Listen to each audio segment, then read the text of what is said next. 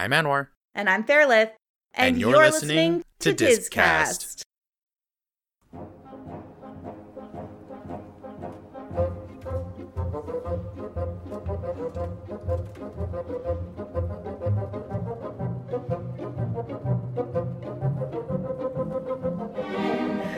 Good afternoon, Anwar and Discast fans. How's it going, Anwar? Hello, Fairlith. Things are going well. How are you? I'm great. I'm Good. so excited to talk about everything today. Yes. You are very excited today. Yeah, but not just about the news. We also watched Saludos Amigos, and I have a lot of... I loved it. You know what? I did too. And you know what? Yeah. We'll get into it later. And I think I'll have a very particular... I'll have a very specific view of it, because of my Latin American background. So Totally. We'll talk about it later. Yeah. I think people shit on it much more than they should, but it's honestly, I think it's adorable and it's great and it's cute and it's well-meaning and it's very, very wholesome and well-hearted. Anyway, but first, we're going to talk. We're going to start off with some Disney news because Fairlith is literally about to explode. And if we don't talk about this, I feel like they're just going to explode. I've been ready to explode for 48 hours or 20. I don't even know how long I've known about this, but I've held on to it. I didn't even tell my fiance. I just wanted to talk to you about it. This is very, very funny. And then afterwards, we're going to do a nice, cute little introduction into this next era. I know we talked about it last week, but I just want to do a nice, proper intro into the next series of films, into the next series that we're going to do, which is, of course, the wartime era. And also some little bits in between that as well that we're also going to throw in there. So first, I give you the reins, Fairlith, to go ahead and start talking about this big piece of Disney news. Okay. Well, first of all, you know some backstory I don't, so please throw that in. But basically, Yes. Disneyland in Anaheim has introduced a new project. It's called Disneyland Forward. You can find more information at DisneylandForward.com. And if you want to see what I'm talking about specifically today, go to Project and Possibilities. Okay, so I'll post the link in the show notes and stuff. Thank you very much. Yeah. Disneyland has for a long time owned more land than is in the footprint of California Adventure and Disneyland. And they've recently been buying more stuff. And at least on Reddit, I was sort of eyeballing people in the last few months being like, well, what are they doing? And everyone was like, nothing. They're not going to do anything. They're just protecting their land. They're not going to do anything. Well, the Disney fans shouldn't be so cynical because Disneyland has proposed to the city of Anaheim with a public website, and I'm going to talk about that in a second, 2 expansions to both Disney parks. They're not going to make a third gate park. This is not about making a total third gate. What they are building is the equivalent of a theme park almost as big as Disney's California Adventure or Disneyland, but instead of making a third park, they're dividing it in half and building walkways from California Adventure and from Disneyland, and it'll just be new lands. So basically, they're going to expand the theme parks. Before I get into what they're doing artistically, I want to both say that this is positive, but they will charge more money. They're just gonna. Ticket prices have gone up every year for ages, so get ready for that. But also, this might not come to fruition in the way that we want. So this is straight up at this point a proposal to the city of Anaheim, and why that's why I feel hopeful about it is because the city has really struggled during COVID. They've found out how many citizens work for Disney. They found out what an economic hit they take during a global pandemic. And yeah, because admittedly, there's not much else to do in Anaheim. There's Knott's Berry Farm, maybe. Is Knott's Berry Farm in Anaheim proper? I know it's close. I know it's on the way between LA and Anaheim. Same with their Universal. Six Flags. Yeah, Six Flags, and then Universal's farther away as far as I remember. No, Universal is in Los Angeles. Yeah, that's what I thought. Okay, oh, yes. so what you're saying is completely true. Anaheim doesn't have a lot going on. that would bring any tourism to it. I'm not saying Anaheim's not lovely. I love it, and I love the smell of Anaheim. But yeah, so I feel really promising, at least, that part of this will come to fruition, even if it's a downtown Disney expansion. Even if it becomes just like, hey, Disney Springs West. I don't care. That'll still be really, really nice. Right? It'll still be really nice. But right now what they're saying is massive park expansions. People are saying online they could break ground as soon as 2025 if the local government is like, yeah, okay, we give up. We bow down. Disney can do whatever they want, which is what they're trying to pressure them to do. All of the speak used in the marketing speak used in this website is very like, Anaheim, we know you're suffering. Let us make it better, which is well, I mean, like when are they wrong though? No. That's capitalism for you. That's capitalism. But so what they're proposing is a Tokyo style expansion. What Disney is saying is, in order to bring some of the amazing new tech that is being employed by parks across the water, they would either need to be getting rid of old classic attractions that could be we could lose Mr. Toad and people might be chill, but I'd like to keep it. I would too. I mean, like Mr. Toad's Wild Ride was like is an opening day attraction. Is it? I'm pretty sure. Well, awesome. But like there's so many attractions like that like some people might want to lose, but I think are historically important. Mm-hmm. And so it's like, what are you going to do? Eventually take out Pirates of the Caribbean? Oh, hell no. You're not. Oh, God. Right? They wouldn't dare. Exactly. So I think this could be really positive. It just depends on how Anaheim reacts to it, because they're saying like, we have a Tron Light Cycle coaster in Florida that they're building. We have it's present in Tokyo Disney, or is it in Shanghai? Now I'm going to have to quickly check. I think it's Shanghai. Yeah, I think you're right. Yeah. Tron Light Cycle Power Run. And Disney World Shanghai. Yeah, and Disney World recently just I think it just opened their Ratatouille ride. Oh, did they open it? That's wonderful. I think Epcot, it's open. Right? Yeah, for Epcot. I think it's open. Last I heard it was definitely finished. Yeah, at the very least, I know it's like super close to completion. But it'll definitely be open for the 50th. I know that. Yeah, I cannot wait to ride that ride. I cannot wait. Yeah. I've seen I've seen ride-throughs of it in Disneyland Paris, and it is so fun and it is so pretty. Fun. So cool. Yeah. The whole Ratatouille land in France is so gorgeous. I'm really hoping I want to see that rat fountain in person. So yes, as you said, Tron Light Cycle is in Shanghai, but they're saying like there's no way to bring that to Disneyland unless you let us expand.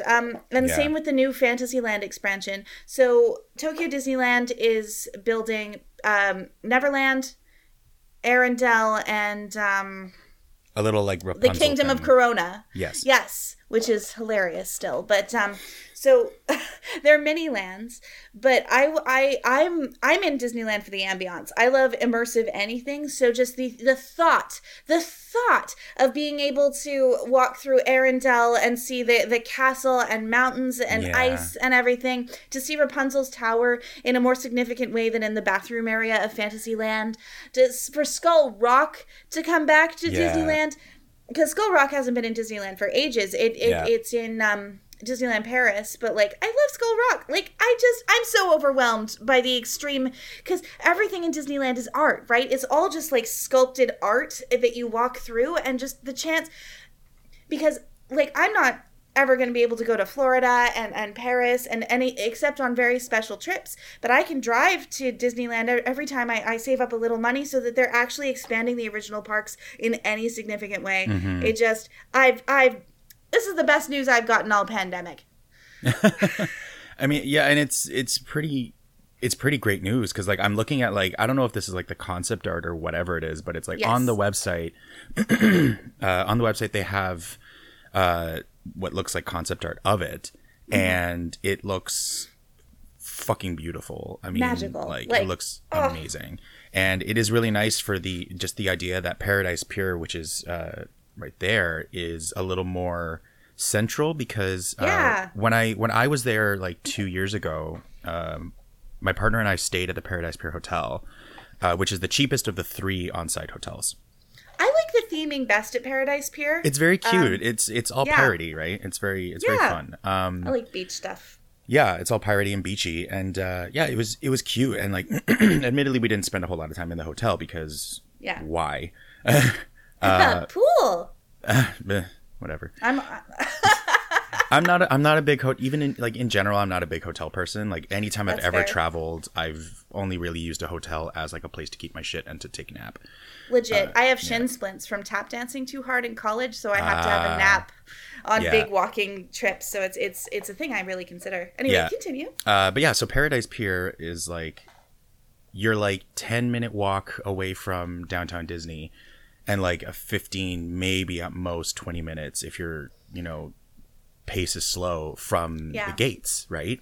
I mean, that's not bad. It's not. At the end of the day, you just got sore feet. Yeah, and so it's nice to kind of see Paradise Pier be a little more involved and a little more, or just kind of closer to the action, considering that it looks like they're going to be expanding this thing around Paradise Pier. That's the question. Is this suddenly a Hotel Miracosta situation like at Tokyo Disney Sea, where the hotel is right in the park? One, like, that's awesome. Two, it will, of course, increase the price it'll increase the there, price. but, Yeah, that's true. How cool to have a park or a hotel that's in a park at Disneyland Resort. Like, I didn't think we'd ever get that. Mm-hmm. God. Yeah. God. And even just looking at it, it looks really, because you said that it's not going to be like a gated thing. So I think I think that'll help as well. And I think it'll just kind of feel like a really giant expansion of downtown Disney, weirdly enough. Yeah. Yeah, which I'm into. Me too. Like, if it's a combination of like what Disney Springs is, and I've never been to Disney Springs. Have you? No, because that's in Florida. Yeah. I wasn't sure if you had. Anyway, no, not yet. Because what I hear is that downtown Disney is like mini Disney Springs, like less cool Disney Springs. Yeah. So I'm hoping they bring the magic of Disney Springs into this expansion, and then also have mini land expansions, even if they can't do as much as is in the concept art. Because like I see mountain ranges, I see a crazy volcano, I see many rivers. Yeah. So, like, maybe we'll still get like a Toy Story Land and a Slinky Dog Dash. I don't know. I'd love to ride Slinky Dog Dash. I'm just so happy. It looks really, really good. It looks really nice, and just more expansion. And I think it is a great chance for them to, because we were talking last week about how we love the idea of the Imagineers being able to do more and take more chances with things, right? Rather than just stick with the current IP, right? Yeah, stick with the current IP, make it as cheap as possible. Yeah, and so like maybe this will be a good chance for them to, while still using IP, but able to take a little like more freedom and take more chances with things, right? Because like that's kind of what they did with not just with the Ratatouille ride, but also with Mickey Minnie's Runaway Railway. Right, like they took an IP. Oh my gosh! Yeah, like the Imagineers took an IP that they had, and they built a brand new experience, and they did something new, and it became what it is. It took off. It worked. It succeeded in becoming a great attraction. So it is possible to find the balance. Yeah, which is nice. I agree with you. Yeah, so it'll be good to see what happens here. Now, Now here's the other side of this, because I found this article. So after revealing these new plans, apparently some of the stocks have kind of gone in the other direction. Apparently, I'm looking at this article on investors.com. Wow.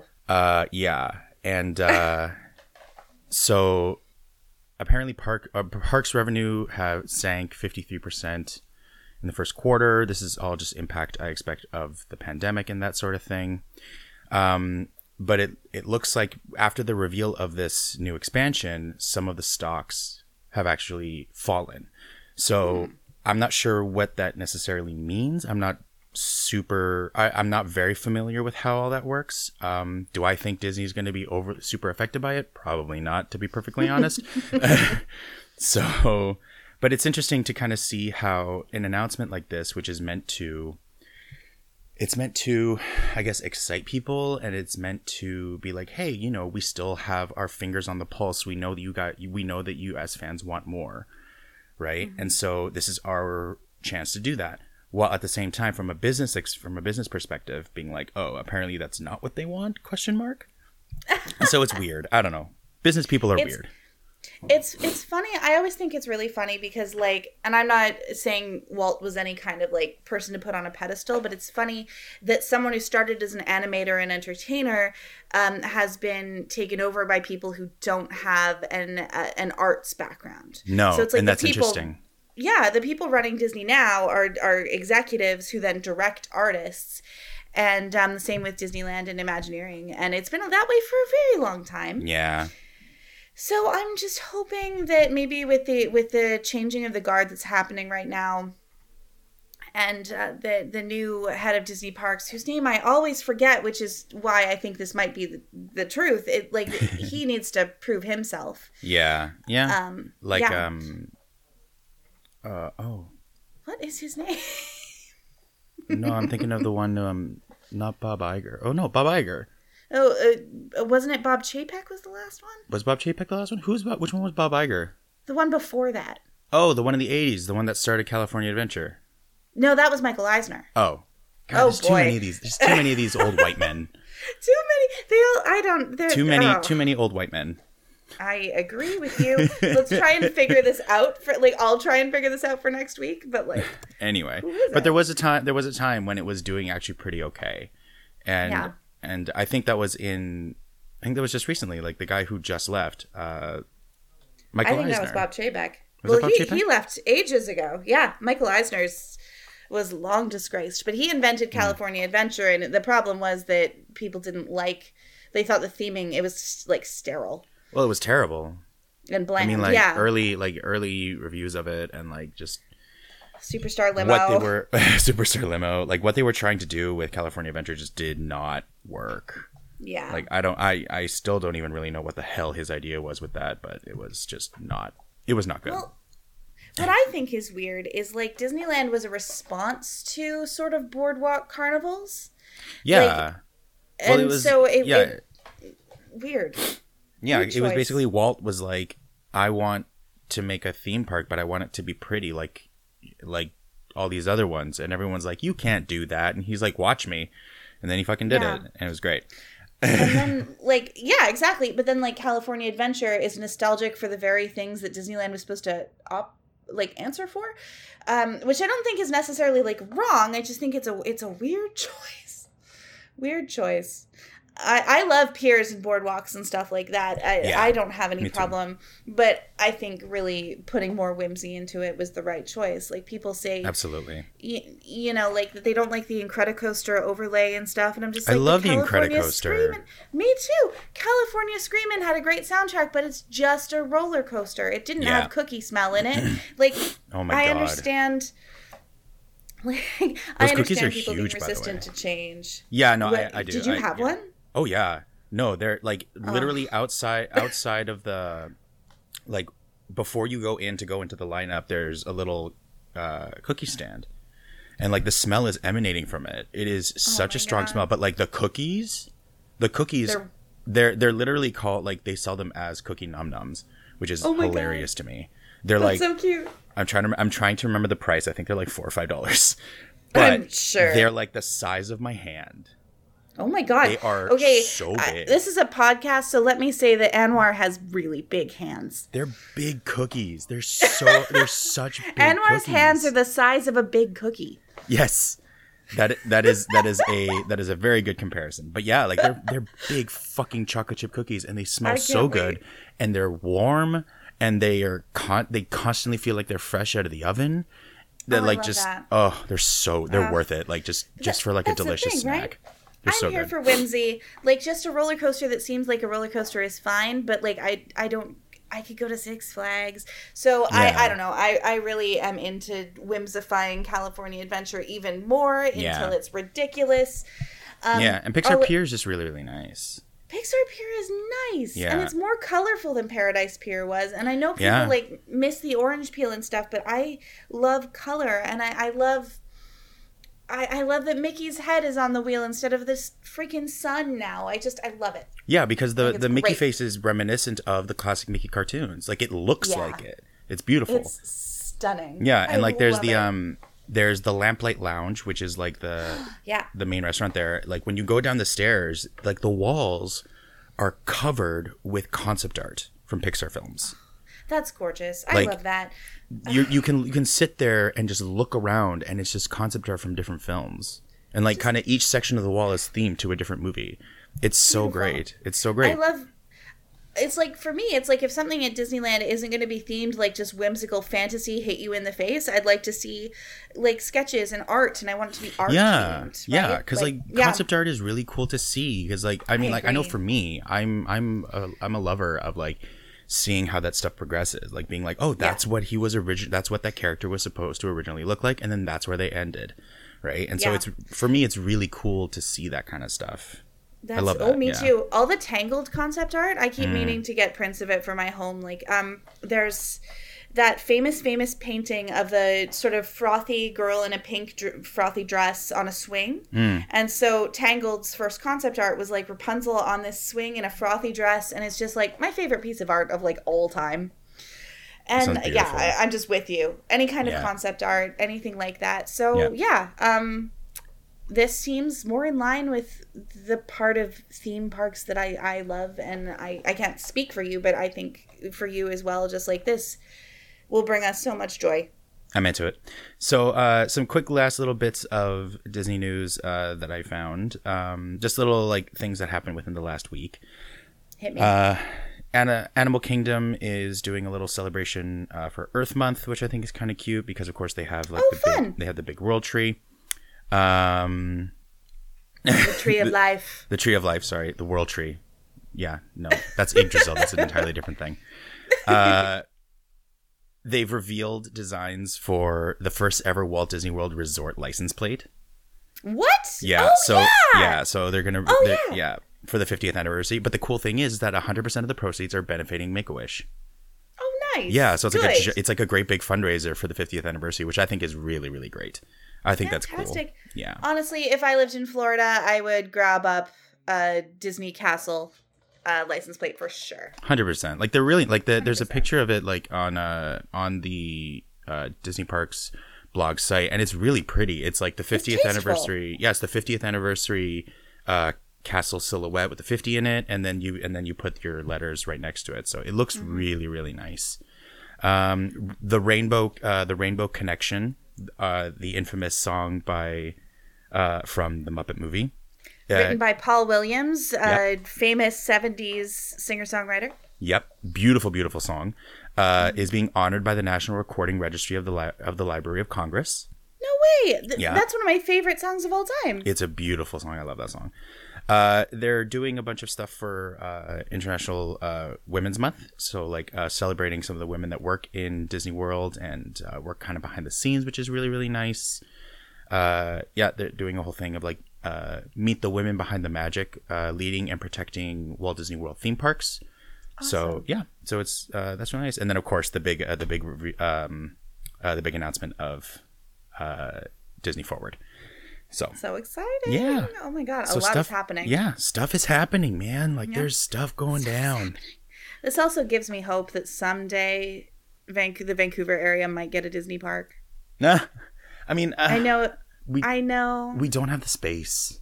Well, I mean, As much as I would love for that to they could buy happen. the PNE. They could buy it. It's way too small. Are you kidding me? That area? know. That area I is don't way know. too small. They could do stuff underground. Don't take this away from me. In like 30 years, they might do it.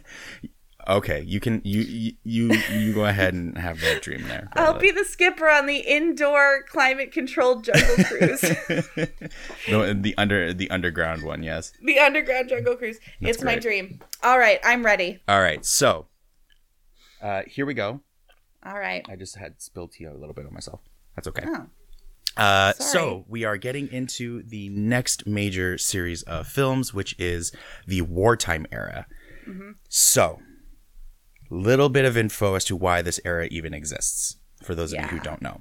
So, after the war started, President Roosevelt reached out to Walt and the Disney Company and was basically like, okay, you and consequently a bunch of other studios like Warner Brothers and all them were commissioned and hired to produce propaganda films. Mm-hmm. Now, some of these propaganda films, people have, they've been within the zeitgeist that, people always bring up that image of Donald wearing the Nazi swastika on his arm. And everybody brings it up with zero context, and they don't realize that it's actually part of a propaganda film. And they don't understand that it's actually a dream sequence. It's so crazy to me because it's like if Walt Disney was such a Nazi that he's going around drawing Donald with swastikas all over him, I think like it would be confirmed and he'd be canceled.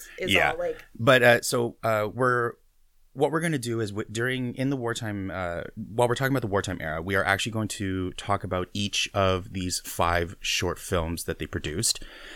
Der Fuhrer's Face, which is the cartoon that Donald Duck is that clip is from. Education for Death, which is actually not even the full title. The full title. I'm sorry for laughing. It's just wow. I know. The full title is Education for Death: The Making of the Nazi. Good God. Yeah. And then Reason and Emotion is after that, and then The New Spirit. And then Commando Duck. So the majority of these have Donald as the main character in them, or you know what I mean. And so yes, so starting next week, before we talk about the main film that we're going to talk about for the wartime era, we'll discuss these. We'll discuss each of these. There's 5 of them, as I said. Excuse me. And yeah, so we'll talk about those. But first, we're going to talk about this movie, which I really enjoyed. Which is called Saludos Amigos, which translated means hello friends. So along with the propaganda films that the Disney Company was asked to make, the president actually also sent Walt and a team of his animators and them to South America on a goodwill tour. As a way to try and pull South America onto the side of the Allies. Because, of course, South America at that time hadn't, quote-unquote, decided which side of the war they were going to be on. So they head down to South America, do a little tour of the various countries there. Argentina, Chile, I think I can't remember where else they go. I think they go to, like, Colombia. But they basically go around. They go around, yeah. They go around. I mean, each short is in a different place. Yes, and so they go around to various areas of South America, and just learn. They just go down there and they learn about the various places and learn the cultures of these places. Now, this first film. Here's a list. I have a list of the places. Oh, ready? Yes, please. Okay, first one is Lake Titicaca. Mm-hmm. Second one is Santiago, Chile. Mm-hmm. Third one is Argentina. Fourth one is Rio de Janeiro, Brazil. Mm-hmm. So those are the places that are highlighted in this movie specifically. Mm-hmm. Now, so Saludos Amigos, as Fairlith said, highlights those specific areas. Now, those places are also broken up into individual little kind of sketches. Not even sketches; they're like little cartoon shorts. Yeah, they're like the shorts. Yeah, and so a lot of these films within the wartime era are done that way. They're not done as full films because, of course, the studio didn't have a lot of money. Like the Disney studio was very, very poor at the time. Yeah. And so they weren't able to produce actual full-length films. It's crazy, though, because I think the quality... Like, I read that the quality of the animation in this is lesser, but it looks really sophisticated to me. Honestly, it just looks like a cartoon short. They just look like the cartoons that you would just see normally. Like, they don't... Yeah. Yeah. I agree. I don't think they're any less... They're any lower quality. Well, it's like when I see 101 Dalmatians or, like, the Aristocats, I'm like, oh, I see how you're cutting corners and making it the style. Yeah. I can't see it here. No, like, not at all. Interesting. Anyway, go ahead. Yeah. And so I haven't seen this movie specifically. The one that I'm more familiar with is the Three Caballeros, which we'll talk about next week. But that's probably because Three Caballeros introduces Panchito, who is Mexican, and of course I'm Mexican. So that's probably why. But after watching this movie, because so many people try and talk about this movie and the Three Caballeros and talk about how they're like incredibly racist and they're super incorrect and they're super wrong and all this other stuff. I have to say, I am fully against all of that. Like, I fully enjoyed these movies. I thought they were very fun. I thought they were very cute. And I thought that they were very sincere. I thought they were just really nice. I agree. I think they are very sincere movies as well. I don't think that means there isn't any harm. And I think, I did some research because as the whitest person ever, I was having a hard time seeing what was offensive beyond it being oversimplified and old. Yes. Because of course, remember, this is done in early 1940s. Yeah. So you have to take it kind of with the idea that that's when this film was made, and so certain choices will probably be done because that was the time. Yes. But I had a hard time seeing anything malicious in this movie, even to the point of, like, the character Panchito Pistoles. Like, I can see how that is, like, a negative... potentially, yeah.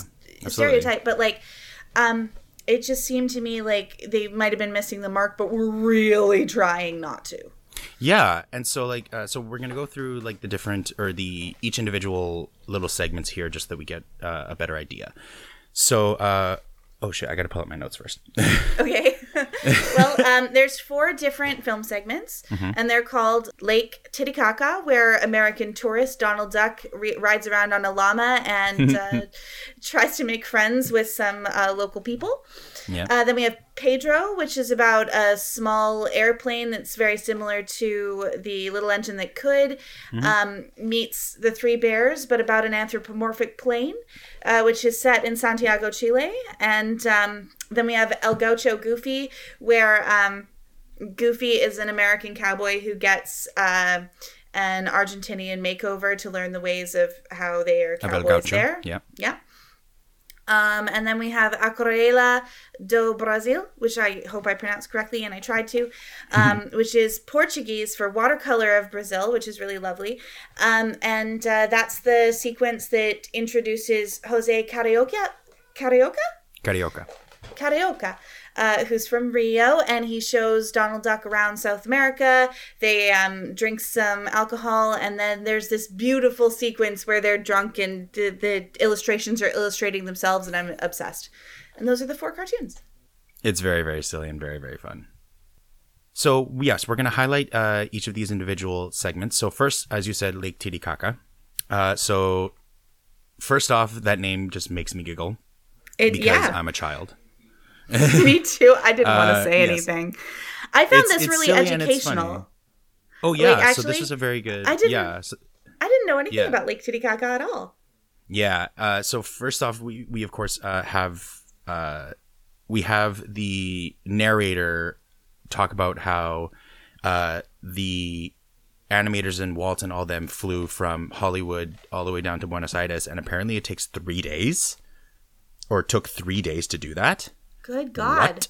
Here's a fun fact about that. They had to re-record themselves getting on the plane because they didn't know that the home movies that they took were going to be part of the film. So they had to put on their real clothes again that they wore and film themselves getting on the plane after they were home. That's very funny. That's very funny.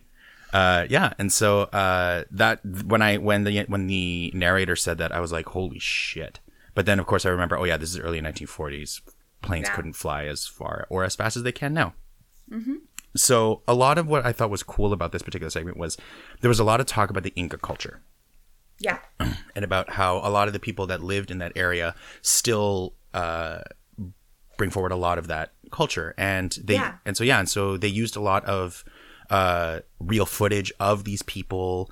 They showcased a lot of that. And then, of course, the animators animated them, as they did. And then you have Donald basically experiencing in the silly cartoony way that he does all of the things that they're talking about. So so I really enjoyed it because it was like it was a great way of being like, this is what is like to live in this part of the world. And then of course you have the silly slapstick stuff of Donald, and it's great because like everything else is taken very sincerely and is taken seriously. And then, of course, Donald is the one that fucks everything up. Donald is the caricature. Exactly. Right? It seems like they're making fun of Americans their intention is to make fun of Americans as opposed to the South American Specifically boy. American tourists. American tourists, yeah. But like then the narration is like their music is strange and exotic, and it's like, well, you don't have to quite put it that way. Yeah, you don't have to put it that way, but like yeah. So yeah. But I suppose like, it's strange and exotic, air quotes, like in comparison to what, you know, an LA local would consider, of course. I guess. You know, yeah. so like some of the wording is not perfect, but the general feel of it, I think, is very sincere and it's very sweet because I agree. you know, it helps to know that they actually went and experienced this stuff. They went and they, you know, they met with people, they celebrated with people, and they filmed, and you see what they're Yeah. drawing as well. So it's like you see, they're really just interpreting exactly what they saw in real life, which is nice. yeah, and so it's rather than them trying to do it while sitting in their office in Los Angeles kind of thing, right? Yeah. Yeah. And it's like I don't know that the other, like, I don't know for sure, but I don't know that every studio took so much effort to really try. Yeah. Yeah. And I think part of that is because, of course, the Walt Disney Company was, you know, the biggest, or was one of the bigger ones there. I mean, probably the only comparable one was Warner Brothers with like Looney Tunes. Yeah, Looney for Tunes sure. cartoons. And yeah. And so, but yeah, Lake Titicaca is all about that area and is a really nice, what's the word? It's like, it's not like a documentary, but it's like a, you know, it's that idea. It's educational. Yeah. Like, I didn't know all that stuff about Lake Titicaca, and now, like, I want to look it up and learn more. And, like, that's a Goodwill short film from 1942 made me want to do that. So, like, good job. Yeah, yeah. And then the next little sequence is Pedro, who is about a little anthropomorphic. What? Well, one sec. I just want to add that I thought the whole motif about llamas being snobs was so funny. Oh yes, that was very, very funny. Llamas are so elegant; they make humans feel unimportant. I just thought, like, epic writing. Anyway, go ahead. Yeah, Sorry to interrupt. No, that was very funny because, like, now that you mention it, like, yeah, I just remembered that and I definitely giggled and I was like, oh, that's very funny. It's very funny. I loved it. Yeah. Anyway, Pedro. But yeah, so now Pedro. So Pedro came about when they were flying from the area of Lake Titicaca over to Santiago, Chile, and they were flying through this very dangerous area of mountain ranges, and so they took that concept and on the flight, they basically brought up like the storyboard art for the little plane Pedro, who's like the youngest of these two other big planes that generally fly this treacherous area.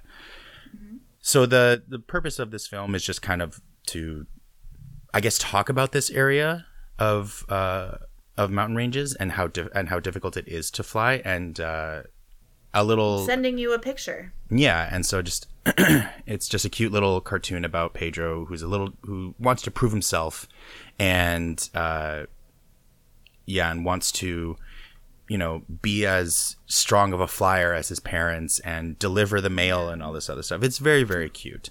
So nice. And his the mountain that is grumpy and like scary in the movie is Aconcagua. And I can't say it very well, but Aconcagua.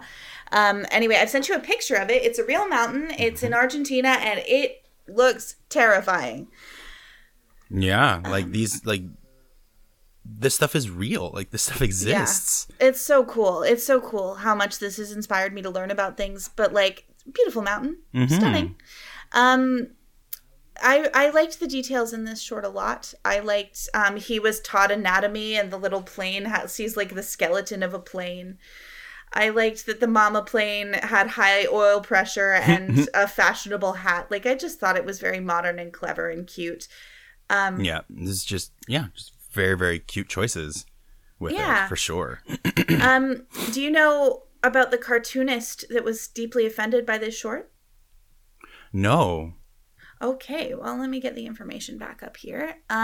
So, people in Latin America reacted well to this, and Americans really reacted well to this movie as well. And the movie as a whole is credited with changing some American perception about Latin American people, which is great because they're just people chilling and living their life. Yep. And the Pedro section, however, it's about planes, not people. So a Chilean cartoonist named Rene Rios Botiger, I think, I tried to find the right pronunciation. He didn't like how Chile was represented because it was a little plane, and he was like, well, it's maybe a little bit of a cop out. It shows that they didn't really know what to do with Chile, like in his opinion, which is valid. So he created a character called Condorito, who went on to become one of the most iconic comic magazine characters in Latin America because he thought he could come up with a really good cartoon to represent his country that was better than a little plane. So that's really cool. Yeah, I'll send you the wiki for Condorito. Yeah, I mean, like, I kind of get where he's coming from. I think I was I let it slide because, like, my mom's side of the family is from Santiago, and I think I kind of let it slide because, like, they didn't really. I don't think they spent as much time in Santiago as they did in the other areas, and so, like, with that, I think it's a little more difficult. Because I feel like if you don't have enough context, or if you don't have enough information to do it justice, as opposed to like what they did with Lake Titicaca, where they spent a good portion of time and they had a good amount of research and they had a good amount of content, then it's like, well, would you rather have them kind of put out whatever they could with little information, or would you rather have had them do this, which is still a good story, which is still a cute little story, and it, and it tells you a little bit about the area and what people go through. I think. In order to to get something as simple as the mail, Yeah. So yeah, like I understand where he's coming from, but then at the same time, I'm like, well, okay, but if the animators, if they couldn't do the thing justice, then I kind of rather they didn't try, because then I think it would have just been worse off. I agree with you there. And so now we have up next El Gaucho Goofy, which I think is very, very funny. I love the way you pronounce it so much better than me. Yeah, so basically this is just a cute little Goofy cartoon where Goofy, the premise was that, like, they pluck Goofy from the Old West and they put him in Argentina to learn the ways of the gaucho and to kind of show how similar these two I don't know if cultures is the right word, because, like, a cowboy isn't, like, a culture, but, like, how similar these two portrayals can be and how similar these two portrayals are. Right. And so, I think they did a really good job of that. And I think it was very cool I think it was a good idea of them to take the concept of a cowboy and be like, so we as Americans all know what a cowboy is about. So let's bring that and show you how Argentina has something very similar. Yeah. I think that's really good. I mean, like, for 1942, again, like, hey, we're the same, which is not a nuanced take on racism, but for 1942, it's like, hey, like, cool. Yeah, it's like, we're the same. We just happen to have different names for things and, like, different, sometimes different traditions. So, like, for example, how the gauchos have the tradition of the asada, and, like, how they all kind of get together and just make food, and how they make food differently, and how there's, like, that whole little subculture around that, right? And so I think that was very good. It was a good way of them to showcase that specific piece of the Argentinian culture while using something that was already well known as a jumping off point. Yeah. Right? Because, like, and, like, again, it's not appropriate now, but, like to say, oh, we're just the same, as opposed to, like, no, we're different, but we should celebrate each other's differences and learn from each other. But that is nuance that has emerged. Yeah. And, like, I wouldn't even say that this is necessarily even a bad thing today, because I still think it's a good idea to have, like, if you're being exposed to an entirely new culture and you're, like, still not fully understanding it, bringing up something that you do understand, that is similar and that has parallels, I think is a good idea, because then it's easier for you to latch onto that other idea. Yeah. Right? I mean, I think that's really valid. I just, honestly, a lot of it is I'm trying to understand why this movie has the giant black disclaimer in front of it, but Dumbo didn't. That is a very interesting point. So it's like, for me, I keep trying, I don't want to be rude and offensive. And I'm like, I Googled it and there isn't a lot of information of like articles and stuff about people explaining why they think this is racist, but there's a ton of people explaining why Dumbo is racist, and I can tell watching Dumbo. And it's That's a this very one good is point. just different, you know? I think that's because this film directly speaks about different cultures, like different countries. Yeah. Right. I guess, and so I think that was from just the perspective of a white person. Yeah, I think that's what it is. And so I think that's why they were Interesting. doing that, just as a way to kind of cover their butts kind of thing. That makes sense. yeah. Can I read this little disclaimer for Absolutely, please Yeah, do. we I was can- actually we can just put it on about to there. look it up again. Oh, great. I got it. Yeah. Okay. It says, this program includes negative depictions and or mistreatment of people or cultures. These stereotypes were wrong then and are wrong now. Rather than remove this content, we want to acknowledge its harmful impact, learn from it, and spark conversation to create a more inclusive future together. Disney is committed to creating stories with inspirational and aspirational themes that reflect the rich diversity of the human experience around the globe. To learn more about how stories have impacted society, visit disney.com/storiesmatter. I think it's a great disclaimer, but honestly, I wish they would write a specific one for every movie that has the disclaimer. Yeah, I see what you mean. However, I do also recognize why they wouldn't do that. Yeah, no, I mean, I get it. I be- just wish they would. Yeah. Because it's like, it would have to be like every single one. It would just be really, And then really they'd have to difficult. not miss anything. It's just it's a little bit like, this program includes negative depictions and or mistreatment of people or cultures. Yeah. I'm like, Yeah. okay. Yeah. Yeah, exactly. But I see. There's no perfect way to do it, and I agree. Like that, them doing this, and Warner Brothers does the same thing in front of old Looney Tunes stuff. Is like I would like them to not erase it. So Yeah, I agree. So there is a little bit of some minor controversy about this specific cartoon, only because there were segments in it in which Goofy actually smoked cigarettes, yeah, and those were edited out. And the interesting thing is that, and here's where the controversy lies, is that while they edited out Goofy smoking, in the next cartoon we'll see that Jose is known for smoking a cigar. yeah. So the question becomes, why is it better for Jose to smoke a cigar than Goofy to smoke a cigarette? Right? And so it's kind of Yeah. like, why is one better than the other? And I'm like, no.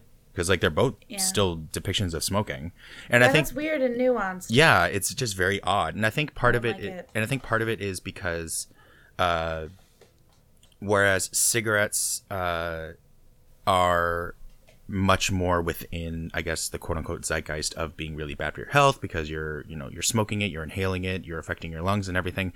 Cigars, while you don't smoke them the same way you do cigarettes, because of course you're not meant to inhale cigars.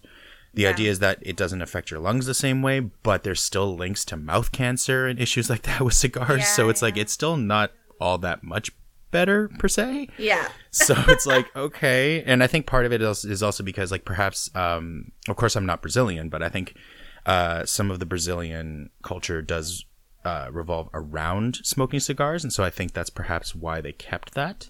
Yeah. You know? I would have to go back and watch it again, to be honest with you. But if it's a matter of like, you either cut Jose or you cut, like if he's Or smoking just a this cigar one so clip, much.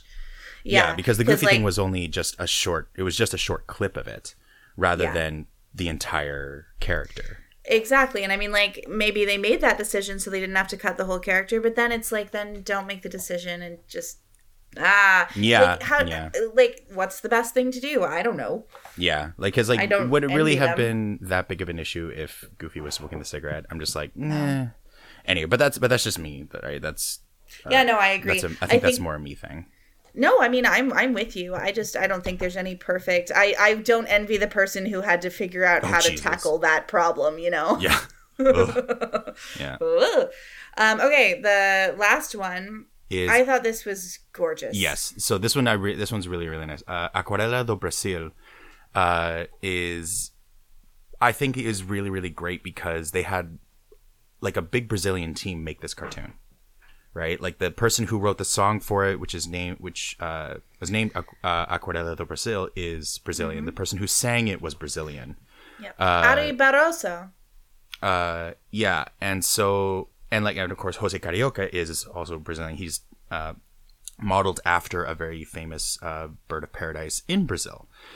And the voice actor himself, Jose Oliveira, I'm pretty sure, is Brazilian. And so, like, a big Brazilian team making a cartoon about Brazil. And I think that was really, really a good idea. I agree. Yeah. And so, like, the sequence is really beautiful. Visually, it's gorgeous because it's all watercolors, and I know how much you love watercolors. I do. And again, we have Donald come back because for some reason, they decided to go with Donald. Birds of a feather flock together. I suppose. And so they have Jose. What a silly thing to say. And so they have Jose and Donald meet, and they become very fast friends. And it's Jose. They drink together. Jose is introducing him to a bunch of this Brazilian culture, which is really, really nice. Which I think was a great idea of having, you have Donald, who's basically the replacement for us as the audience. He's us. He's the audience experiencing all this. And then you have Jose Carioca, who is his guide, right? Yeah. And so you have a Brazilian introducing us to the Brazilian culture, which, again, I think is a very smart decision. And I think was, if you really think about it, a very forward-thinking decision, especially in the early 1940s, right?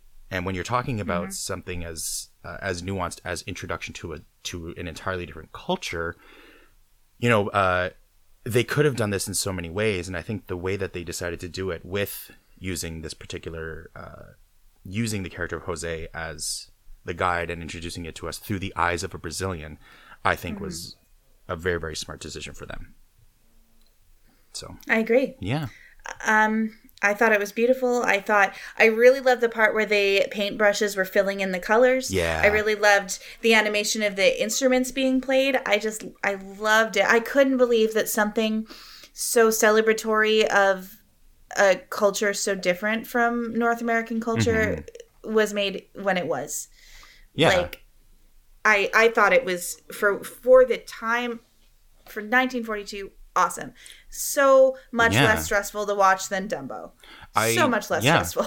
I completely agree. I think it's incredibly progressive thing for them to do. Like, they didn't have to do that, but they decided to go the extra mile and do that. And we'll see something similar with that in the Three Caballeros when we get to that next week, which I can't wait. I've never seen that one either. I'm so fucking stoked for that. I'm so happy. I've only seen some clips in, like, the Disney store and stuff. Yeah. Because, again, growing up, I didn't have YouTube. I wasn't I wasn't avoiding any of this stuff. It's just a matter of, like, I came from a poor family, and there was no easy way to get access to stuff that... And then the Disney Vault happened. So, like, I'm so eager to watch all of this stuff. I'm so happy. Mm-hmm. And I'm just very, very excited. Okay, too. so... Now, so when I was doing a little bit of looking up about, because I had a feeling there was going to be some talk about the controversy of this film, of Saludos Amigos. So I decided to look it up, and I did see that there was some kind of praising the film, like as we are, about how, about its, while mildly dated depictions of various themes and topics. Again, it was done in the early 1940s. You kind of have to take it with a grain of salt because of how it was done at that time and actually considering how other cultures were depicted at that time, this film, I still think, even then, is an incredibly well done job. Yeah. If you really think I agree.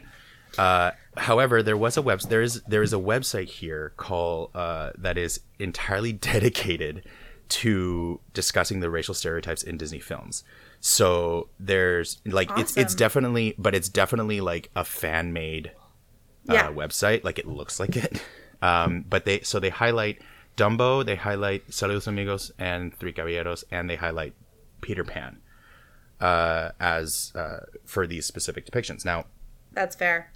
Now I'm gonna go through this list, and I'm gonna talk about it, and I'm going to talk about why these are dumb. Yes. I'm going to listen to you. Yes. So. And yep. So and you'll see why, because like Yeah. I feel like so many of these were just a stretch. So Yeah. in talking about Saludos Amigos, they say in the film, Pedro, the plane, has to overcome big obstacles delivering cargo. The cargo is a bag of mail. It's not like he's transporting medical supplies. Yeah, he's not shipping drugs or No, anything. he's Like what? taking Everyone. mail. So, but here's the thing. Here's their thing about it. Is in the film, Pedro has to overcome big obstacles delivering cargo, which symbolizes that South America is dangerous. Now, I'm like, no, because have you seen the rest of the movie? Because the rest of the movie does not talk about that. Also, they're only talking specifically about this one flight path that refers to this specific mountain range. That range is dangerous. Which literally is dangerous. The animators were inspired by flying over the mountain and seeing a plane crashed on it. Yeah. So like, Wait, yeah, and like you can use that argument also for like other, other areas of the world. Like I'm sure there are specific areas you can only fly over, like in regards to the Rocky Mountains, or why do you think the Bermuda Triangle is so famous? Right. I mean, like using Full of shipwrecks as fanciful an example, but like to say that this specific cartoon symbolizes that South America is dangerous, I think is a huge reach, and I think is just dumb. It's weird because like when you're writing a story, you cannot, like, your main character has to have massive obstacles to overcome. That is the style, like that is how you write a story. Like you can't. I don't quite understand. Yeah, and if you're criticism at all. If you're a plane and you're flying across like an already treacherous mountain range, and then you get hit by a snowstorm, it's going to be dangerous. Like, yeah. Anyway, and he's a kid. Yeah, and their next point is about Goofy. So Goofy is a cowboy, which symbolizes that South America is like the lawless Old West. Again, I don't think this person watched the movie because that's really weird. Because, like, first of all, the quote-unquote lawless Old West is a very, very Hollywood idea. Yeah. Right? So that wasn't going on. Yeah. So you already need to have an issue with how they depict the Old West in Hollywood as a whole. Mm-hmm. Secondly, this isn't comparing Argentina or the culture of the gaucho really to the cowboy. This is, if anything, comparing the cowboy to the gaucho, because they were pulling Goofy from the Old West into Argentina and being like, this is how we as American cowboys are similar to the Argentinian gaucho. And then going through that, it has no reference to any of that. Yeah, it has no reference. This movie never references South America as being a hard, bad place to live. No, never. Not at all. Not once. Yeah. And then this next line is saying Donald Duck listens to samba, which symbolizes that Latin America is very sensual. First off, yeah, Latin America is incredibly sensual. We have, like, I'm okay with that. Like, but also just that music exists. But also, yeah, the music of the samba is they didn't make it up. No, samba is very sensual. It is a sensual music style, but also so is the tango. The tango is an incredibly sexual dance. Okay, but like if you go to that, so is the waltz. Like, people weren't allowed to waltz for the longest time because it was too slutty. Like, even after it existed, it was too risque. Like, every kind of partner dancing is risque, and then you just pump it up. But also, like, I don't know, what would they have preferred? Ignoring the music? I don't understand. Yeah, I know. I'm sorry. I know. I'm so white. I can't. No. You're totally fine, because again, this little article bit here is like super dumb.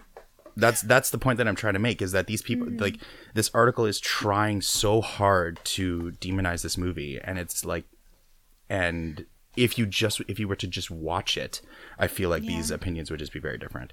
I agree. Yeah. And it's also, I think, pick your battles. Like, I will fight about everything that is offensive forever because I want everyone to be happy and comfortable. But also, like, I think the samba is a really a positive thing to have in the world. And I want to learn more about it. And I want more people to learn more about it. Yeah. Like, so, I don't know. The samba is a great genre of music. It's very, very fun.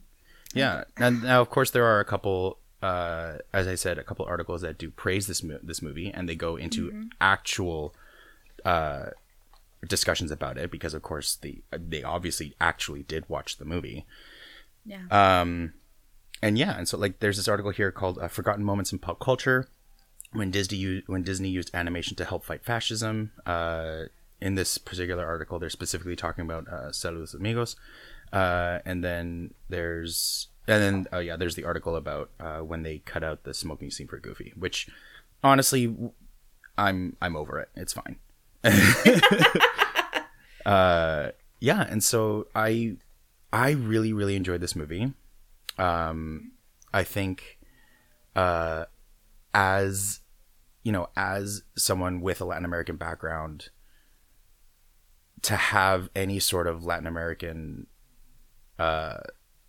portrayals and depictions done in the way that they did, especially at the time in the early 1940s, and done in what I see as a positive light, is great. And I think this movie is cute. It's very fun. It's only 45 minutes long.